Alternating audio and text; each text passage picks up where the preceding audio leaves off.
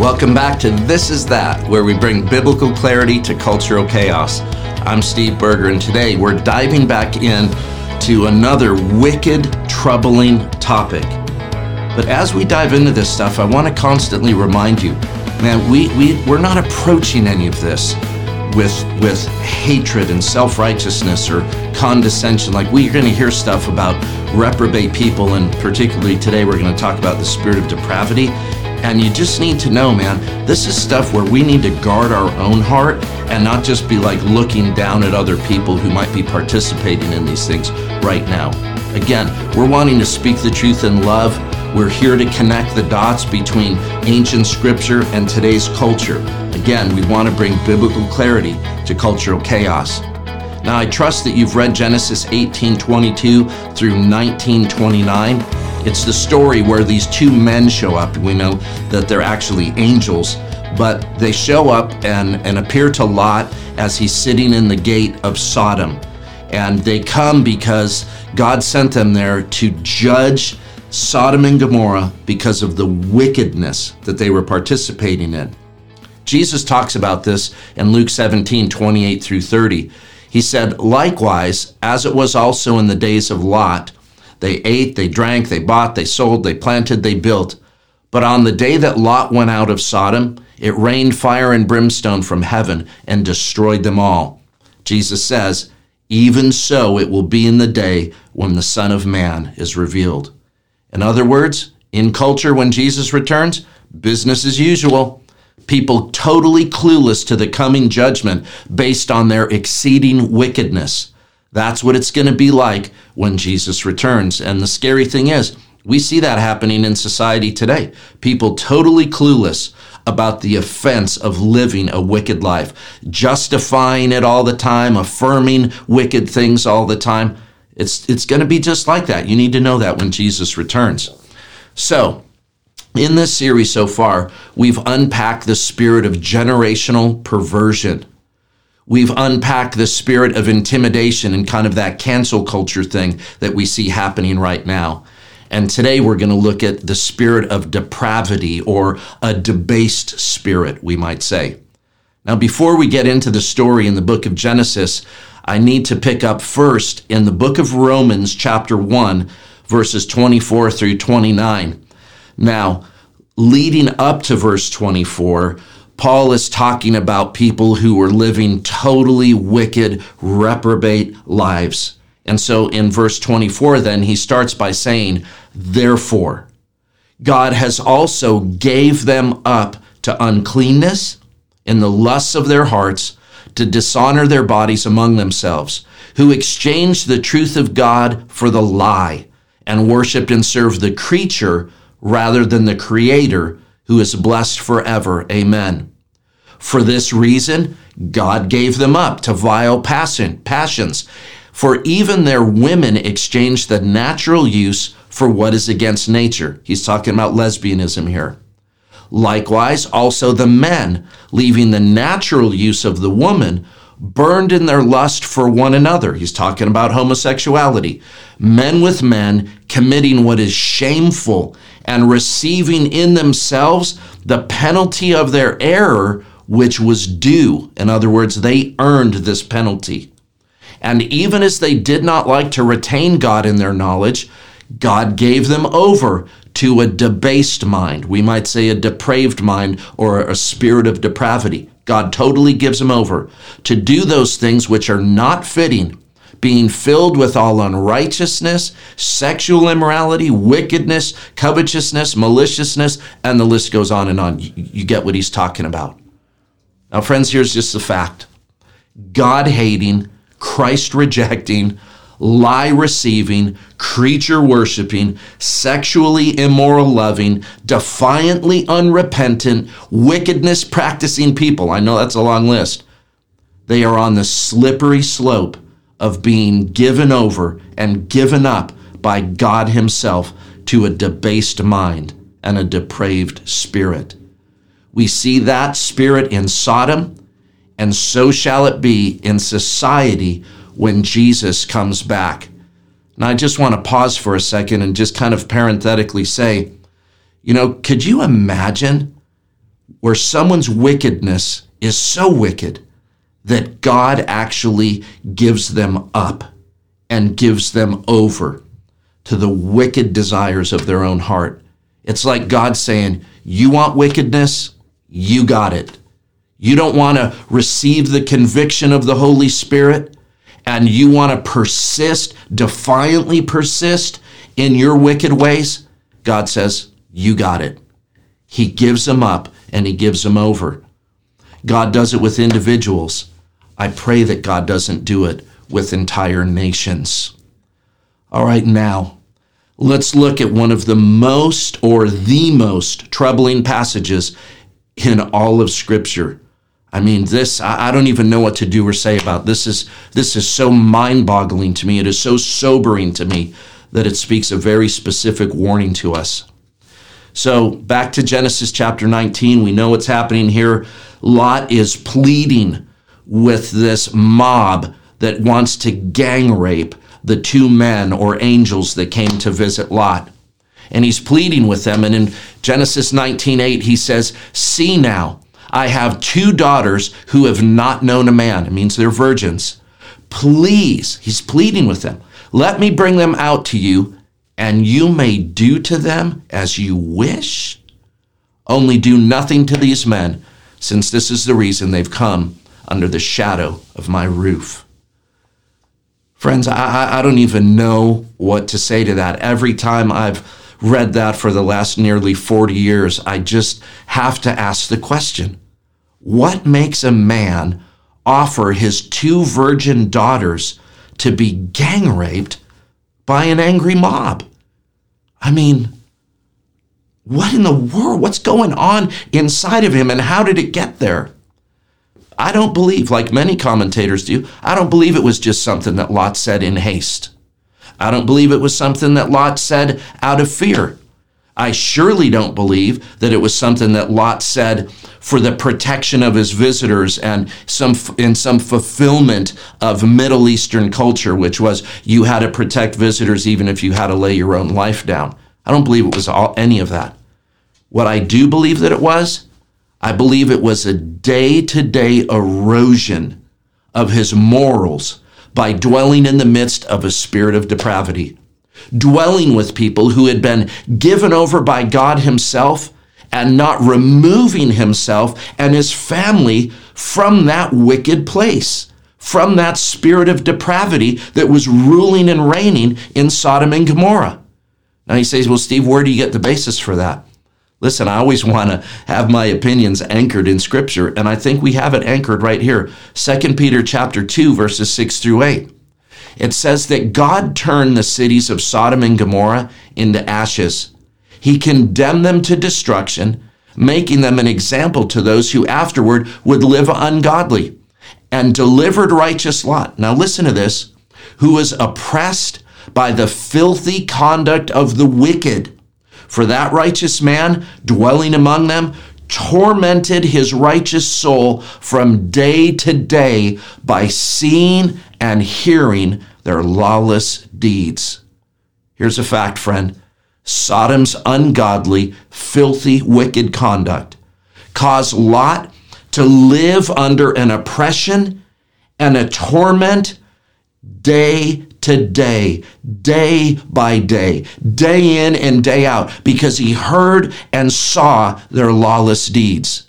Now, here's the warning for every single one of us. I don't care how strong you think you are as a follower of Jesus. If you tell yourself, oh, something like that spirit of depravity could never win me over. Listen to me.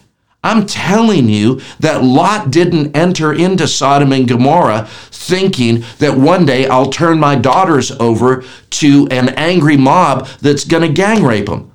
There's no way he thought that. And yet that's where he ended up, living under that spirit of depravity. And although he didn't commit the total wickedness that they did, it had an effect on him. The point is, you can't dwell in the midst of wickedness, seeing it and hearing what's going on, and not be affected by it. When you allow yourself to be spiritually oppressed and tormented by a spirit of depravity, listen to me, you are setting yourself up for a fall, a caving in, if you will, of all that you know to be true and righteous. Listen, that's why Lot offered his own virgin daughters to the mob.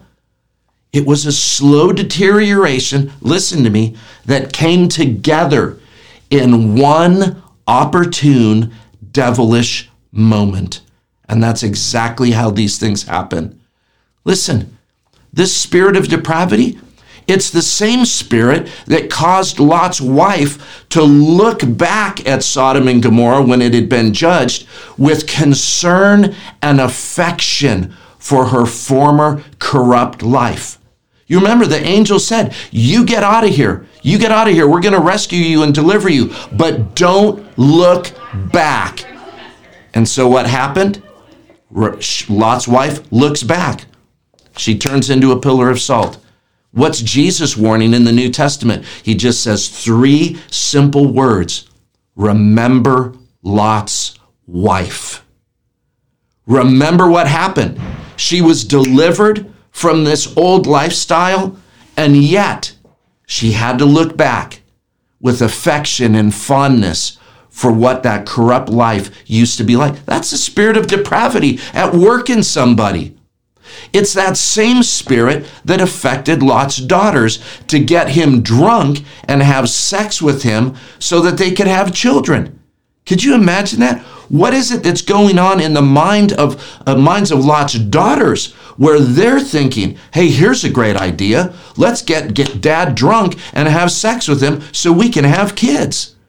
Friends, the entire family was slowly seduced into depraved behavior by dwelling in the midst of a depraved spirit.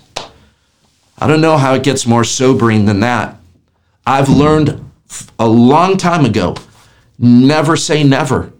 Never say never. Never read something that's horrible and say, oh, well, I would never do that. You remember Peter never said never. Oh, Lord, I'll never deny you. Dude, within a few hours, he's denied Jesus 3 times in a cussing rage.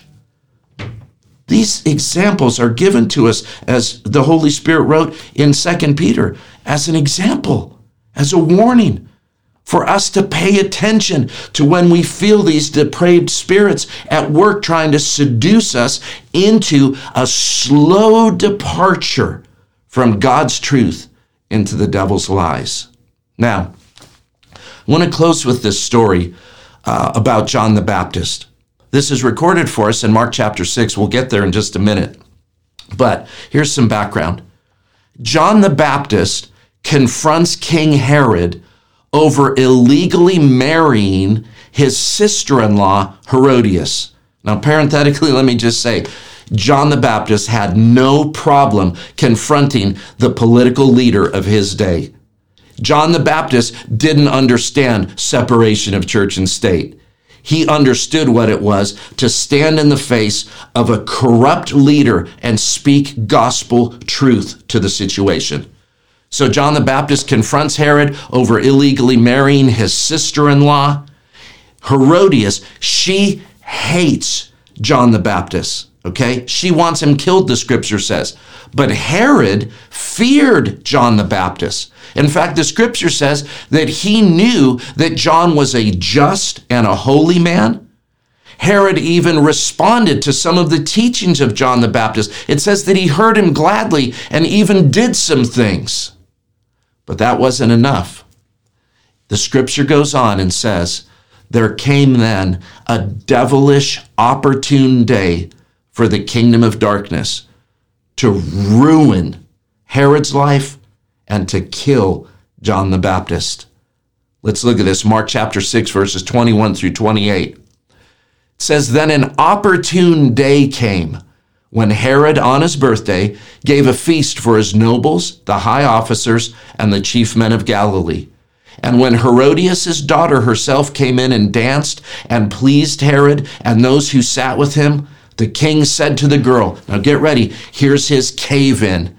Here's his moment where the spirit of depravity operating through probably a beautiful young girl who's dancing seductively. Here's his moment of cave. He says to her, ask me whatever you want and I'll give it to you. He also swore to her, like he goes next level.